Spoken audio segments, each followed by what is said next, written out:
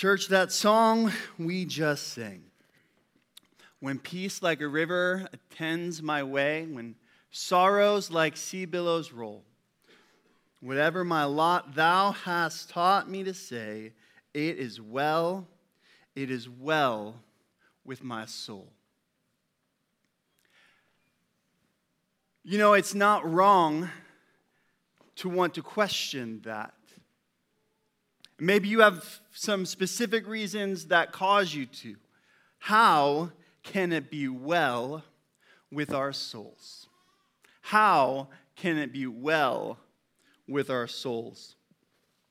You know, deservedly, moms in the room today, I hope, have received a lot of recognition and appreciation already from those who call them mom. I've been called out already myself. No, I have not called my mom yet today. Yes, I will.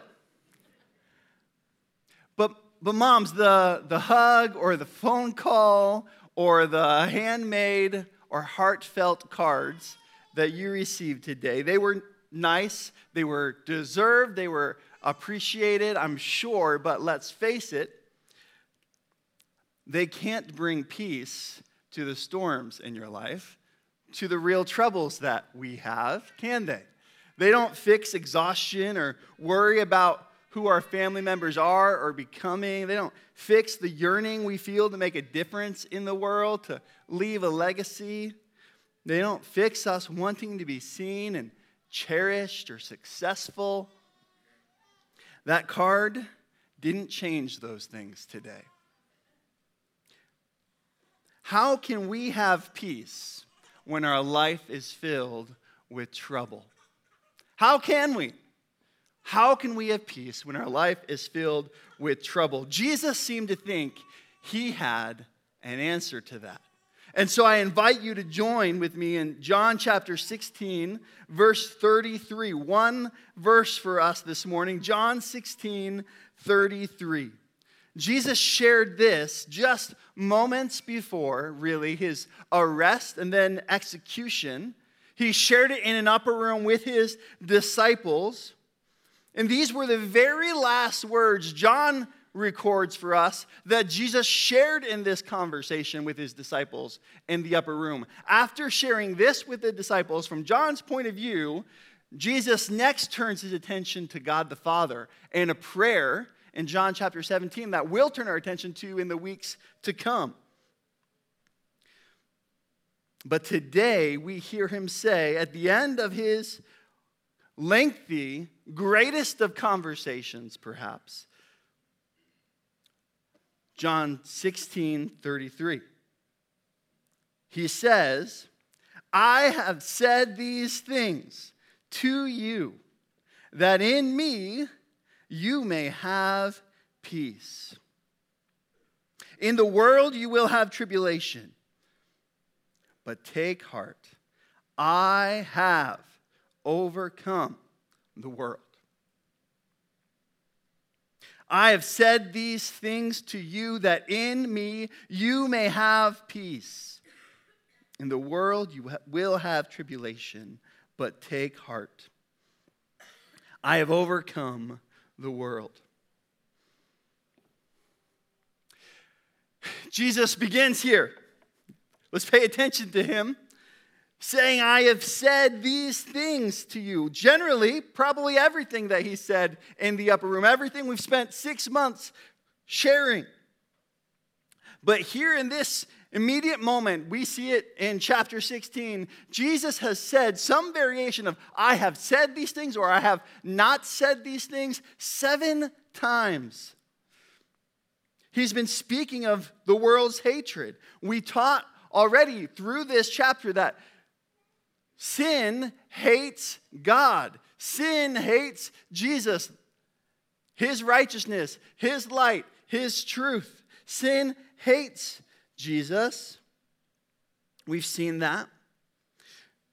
It hates the glory of God, and it just may kill those who love the glory of God. Jesus has been saying this world will hate you. And he said these things, he said, 7 times. Because the world doesn't know the Father, that's why they hate you. The world will hate you, though I didn't tell you that before now, though I used figures of speech to explain it to you, though sorrow now has filled your heart because I've said that to you. The world will hate you, but you will remember I told you this already, he said. He said, the world will hate you, but now that I've said these things to you, you will not fall away. And here he says, I've said to you, the world will hate you. I've said to you these things, that in me you may have peace. And I hope that this word of peace will be good news to us today. But let's not skip to the good news past the circumstance in which Jesus shared this. He says, speaking of these things, the world's hatred, right? Yeah, speaking of the world's hatred, he gets back to the point. In the world, he says, you will have what? In the world, you will have tribulation. Happy Mother's Day. In the world, you will have tribulation. Perhaps, maybe most appropriately so. Back to the curse. In pain, you will bring children into the world. Eve, yes. Adam, there will be thorns and sweat in your labor. In the world, you will have tribulation. In the world, believers have trouble, is ultimately what Jesus is getting after. In the world, believers have trouble. And we've seen that over the last few weeks in all sorts of complexity and angles. This is the context, though, that Jesus claims he brings peace into trouble, tribulation, hatred by the system of humanity that has rebelled against him. And note that it's a promise. We love to cling to the promises of God. And yet, here is a promise that we may not love. You will have trouble. You will have tribulation. We should expect it.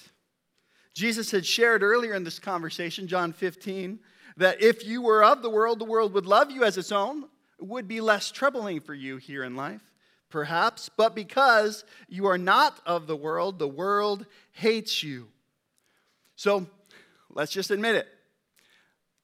The sin in our lives, and me and you and your family members, the sin that enslaves our loved ones and strangers who don't know God, it causes us trouble. Now, that didn't make it on any of the Hallmark cards for today. Because we dug the pit ourselves. Because the pit hates anyone who's made it outside. The story of humanity it's a bitter twist. God created this world and humanity in beauty and goodness and perfection, but sin corrupted creation. Our rebellion turned us against the one who we were made to know. And it constantly turns then even his good gifts into tribulation, into idols, into problems. Life in the world is a life of trouble for everyone. Life in the world for a believer, especially then, is one of hostility and tribulation. Now, if Jesus says that you will have trouble in life, I imagine we could be maybe intellectually honest enough with ourselves right now to wonder, well, wait a second then.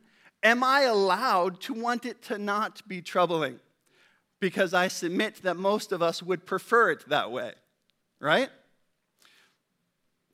Are we even allowed to want it to be otherwise? Are we allowed to want good gifts? Are we allowed to want to sleep in and have breakfast in bed and have everyone do what we want for a change? Am I allowed to want this?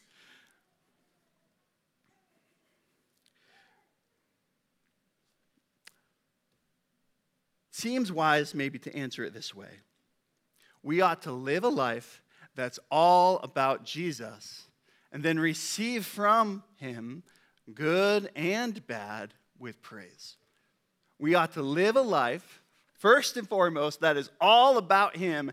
And then, as we do that, receive from him both good and bad the same, with praise. Because we can receive good from God. And God gives good gifts to both the just and the unjust, the evil and the righteous. Sometimes God gives good gifts. I mean, steak or friendship or springtime at last or laughter or sermons that end 5 minutes sooner than any of us expected them to. You will get no such good gift today, my friends. We steward and receive these good gifts from God. We are allowed to have them for kingdom purposes that draw our hearts and our love back to the giver of those gifts. We just don't set our hopes in those good gifts, right? A beautiful day, a lovely garden, a house that's filled with cheerful laughter of children, the quiet neighborhood that you wish you lived on, a great health season of life, a delicious feast that someone else prepared and someone else is doing the dishes for. Yes, good gifts exist. And these can, though, make it hard to want the kingdom of God. These can make us want to hold them for ourselves instead of investing them in kingdom impact. These can get hold of our hearts. Maybe, especially on a day where we honor and recognize a significant part of the parenting team, moms, we recognize the danger and pain it can be. When God says, as we've dedicated ourselves to, again, this morning, both as parents and as a church family, that children are an inheritance, that they are gifts from God, that they are meant to be arrows that are sent out into the world on His kingdom mission, that He uses the people He has created and recreated in Him for His kingdom purposes, it can be easy to want them and then hold on to them and to think and feel and cling to them as our own and not be willing to invest them in God's ways, according to God's will, and then to release them for God's kingdom purposes, even when it means perhaps a lifetime apart from them or choices that they make to invest their life and time and money for His benefit in a way that isn't maybe our benefit. You know, these are hard moments. Good things can point you to the best thing, or they can take the place of it. So as we receive good gifts from God, we ought to ask ourselves a question, church. What are good things doing to you? What are good things doing to me? Today, perhaps you will experience good gifts from God. Run it through that filter. What are these good things doing to me? Am I driving home in a car to a house with a roof, with people inside who love me? What are these good things doing to my heart? Is it knitting me into a kingdom purpose, an adoration of who God is, or is it knitting me into here and now and this world and my good for now? Because we ought to live a life that's all about Jesus and receive good with praise, but also expect trouble in life, Jesus says. Because the world is ultimately against the things of God. We don't expect praise or reward or understanding from the world or our family or our coworkers when we're following Jesus. I mean, if you're getting that, maybe the world has changed. Or maybe we have.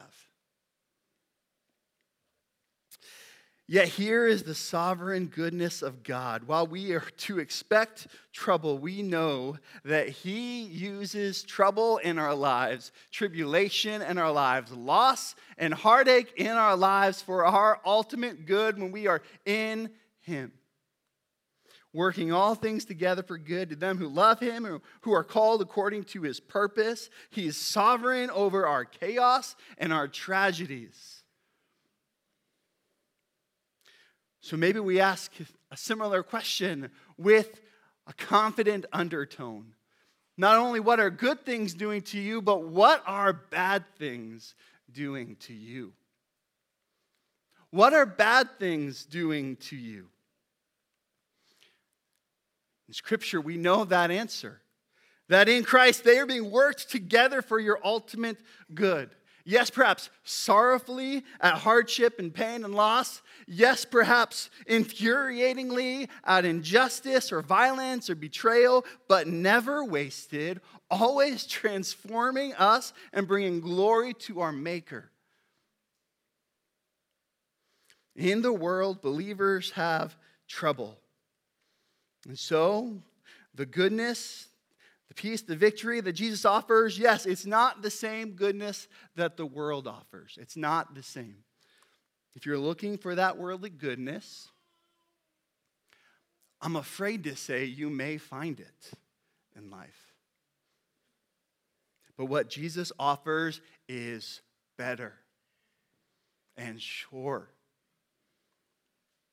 Jesus says, I have said these things to you that in me you may have peace. Yes, in the world, believers have trouble, but in Jesus, he says, believers have peace.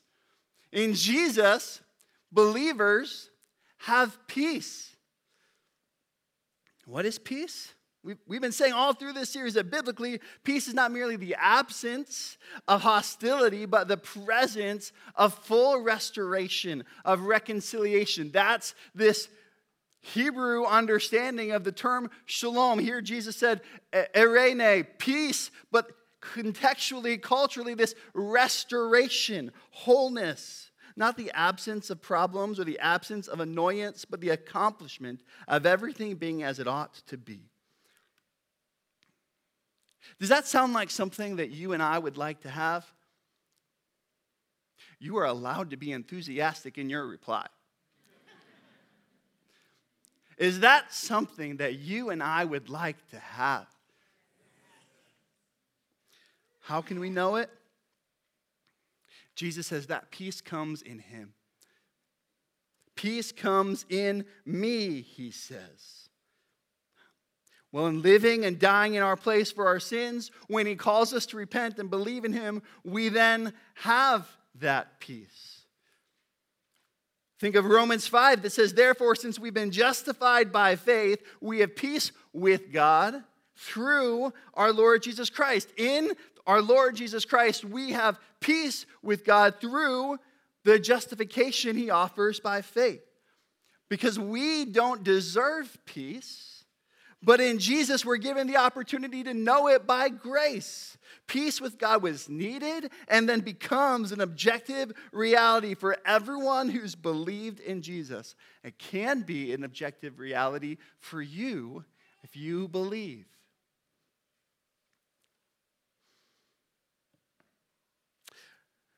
Now, there may be some of us who would admit in our moments of honesty, okay, but does the peace I could have with God fix my life? Fix my finances? Does it fix my mistakes? Well, maybe peace with God doesn't even feel like the priority to us. For Jesus, though, evidently our peace with him, with God, is what dictates our peace in life. Our peace with God is what dictates our peace in life. Our relationship with him is so all-encompassing, according to Jesus' perspective, that when peace is achieved there, it's sufficient to provide peace for every other area in our life. Is that the way we feel about peace with God? Think about a wedding I did right at New Year's Eve, basically. 2022 was winding down. This young couple were getting married. And as they were sharing their story with me leading up to their wedding day, I asked them, how'd you meet? What was dating like? I'm kind of trying to feel out, do you guys love each other? I'm hoping the answer is yes. This is going to be an awkward conversation with me if it's not. And they started talking about their, relationship together, the story of who they are and how they became who they are. So fun to understand people's stories together. And this bride-to-be, she kind of giggled, and she said, the groom, he was the one who kind of initiated this and was planning all the dates and everything. And then she said, admittedly, he is not very good at being romantic. And he is horrible at planning dates. And I was interested, and I said, please tell me more. I would love to laugh at the groom's, expense in front of you right now. Let's go. And, he was chuckling along and agreeing. And she said, well, our first date, he invited me out, and he was planning the whole thing, and I was kind of excited about this. And so we went out on this date, and it was like a pretty shady restaurant. Like, not cute and not, clean. None of the above. And it wasn't good either. And I wanted to give him a pass because it was the first day, and maybe he just doesn't know the restaurant scene in town or whatever, right? And so we went on the second one, and it was a different restaurant, but somehow also the other shady restaurant in East Lansing. And I was kind of impressed that he was finding all the bad ones. I'm starting to wonder what all this is about, right? And then the next one and this one. Every single date was awful. None of the food was good. None of the ambiance was right. All of the things went wrong. It would be closed when they thought it was open. They were always just kind of cascading through this courtship, if you will. But what she said put a whole new understanding on their relationship. She said was, but that didn't matter to me because I really liked him and he really liked me. And so this whole dates going horribly thing, it was a non-issue, right? Our relationship, our affection for each other, our care for one another, who we could see in one another, that was the only thing we needed to see here. The date going according to plan, or him saying a smooth and romantic thing, or the dessert being impressive, none of those things ultimately mattered to us. Understanding the purpose redefines the experience in life. And our purpose is in God. In him we live. We move, we have our being. And so when we understand our purpose ultimately is caught up in him, it redefines our experience of what living was supposed to be, what the purpose of living is supposed to look like. In this sense, then, Jesus is communicating that a life at peace has nothing at all to do with how we're feeling life is going. In Jesus, peace is accomplished. All the other things are just details. Unrealized dreams can't take your peace. The doctor's biopsy report can't take your peace. Your adulterous spouse can't take your peace. Your straying children can't take your peace. Political climates or global terror or school shootings or racial injustices or financial disaster or unemployment or memories of your failure and shame or feelings of distance from God. None of those things can take your peace because peace is only in him and always in him. In Jesus, believers have their peace. So Jesus says, but take heart. But take heart. I have what?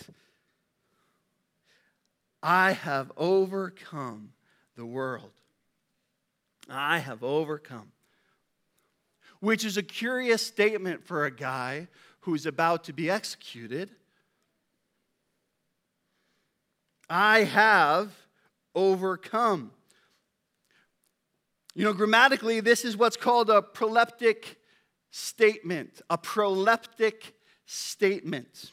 Stating as certain in the present tense something that is yet to happen in the future. Stating as certain in the present tense something that's yet to happen in the future. Proleptic. It's a prolepsis. It's confidently living now out of what's going to occur. That's what Jesus does and says right here. And you and I, man, we'd like to live that way. We'd love to manifest what's going to happen in our lives, knowing that we're going to ace that test or make ends meet or be that better person. We try our very best to hustle ourselves into that. But we can't control today, let alone tomorrow, our future or our lives, but God can. And here Jesus says he did. On the night before his death, he says, I have overcome. And what happened? Well, we just talked about it at Easter. Paul would say it to the Colossians this way: he disarmed the rulers and authorities and put them to open shame by triumphing over them. What will happen ultimately? The Lamb will conquer them, for he is the Lord of lords and the King of kings. Jesus knew that he would and he will overcome the world already through his cross and resurrection today and one day as he ultimately makes all things new. Jesus said he knew the victory was his. And so even with betrayal and torture and the cross and the grave hours away, he says, I've overcome. And get this, his victory becomes our victory in him. His victory becomes our victory in him. John, in hearing this statement and responding to it by writing this account by inspiration of the Spirit, goes on to write in a letter to the churches, everyone who's been born of God overcomes the world. Overcomes the world. This is the victory that has overcome the world, our faith. And who purchased our faith? Jesus did. Who is it that overcomes the world except the one who believes that Jesus is the Son of God? 1 John 5:4. Who is it that overcomes the world except the one who believes that Jesus is the Son of God? Do you believe in Jesus? Then you overcome with the one who has overcome already. He has overcome, and our victory is sure with him. His victory is sure in us. And what does he call us to do in light of that? What's his application point? I have overcome the world. What did he say? But take heart. Take heart. Have courage. Don't be afraid. Or some scholars would hear it saying, be of good heart. Be of good cheer. This is your attitude now in life. Take heart. We can have courageous peace in the victory of Jesus. There's one thing we see in this passage today. It's that we can have courageous peace in the victory of Jesus. In the same way that Jesus could know the presence of the Father and the peace of his victory in the middle of trouble, so can we. So can we. We're invited to have courageous peace in our lives of trouble, living out now a confidence in the victory that's already in the process of unfolding, that's already accomplished, that's already begun, and that will one day fully unfold. That victory overshadows and overwhelms everything else in our life. And thinking about an example, I think of the Apostle Paul, who doesn't seem like life is going well for him. He's being faithful to God, but put in chains and in prison, being shipped off to Caesar where he will die. Executed as well. And on that journey, they run into a storm that lasts days and days and days, and the professional sailors are despairing for life, sure that this is the end of the journey. But God has a plan. God is sovereign over all storms, and God reveals some of his plan for Paul to him directly, and Paul shares that with the sailors, using the same words that our Savior here says to us. Take heart. He says in Acts 27, yet I urge you, fellow sailors, fellow prisoners with me, I urge you to take heart. There will be no loss of life among you, but only the ship. For this very night there stood before me an angel of the God whom I belong and whom I worship. And he said, don't be afraid, Paul. you must stand before Caesar. And behold, God has granted to you all those who sail with you. So, he says, take heart, men, for I have faith in God that it will be exactly as I have been told. Man, I have faith in God that it will be exactly as I've been told. We're going to lose the ship, which incidentally feels important on the ocean. But take heart, I have faith that it will be exactly as I have been told. Man, that is proleptic peace, isn't it? I know now, out of the reality of what I know will be.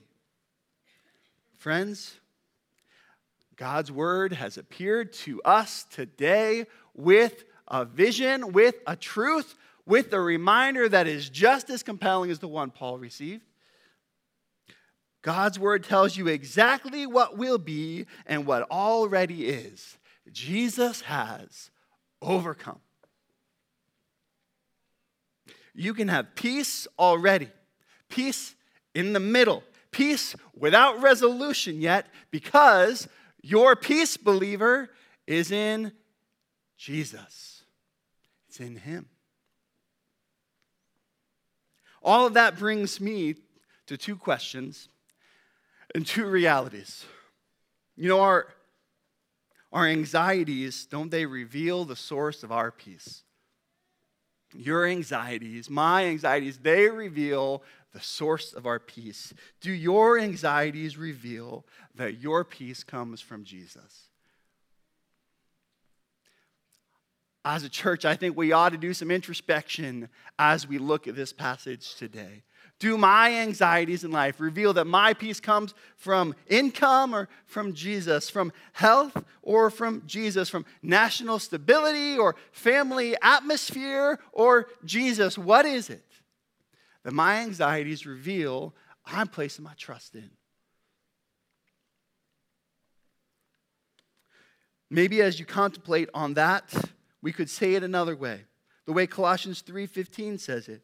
Let the peace of Christ rule in your hearts. Let the peace of Christ rule in your hearts. Judge, decide, determine your state of heart.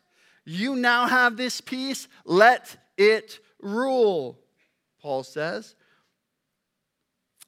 Because something rules our hearts. Something rules your heart. In Christ, you have a choice. Praise the Lord. To live life ruled by the person and victory of Jesus, or to invite sin back on over, to invite the world back on over, to invite micromanaging things back on over. Who are you inviting to rule your heart? Who am I inviting to rule my heart?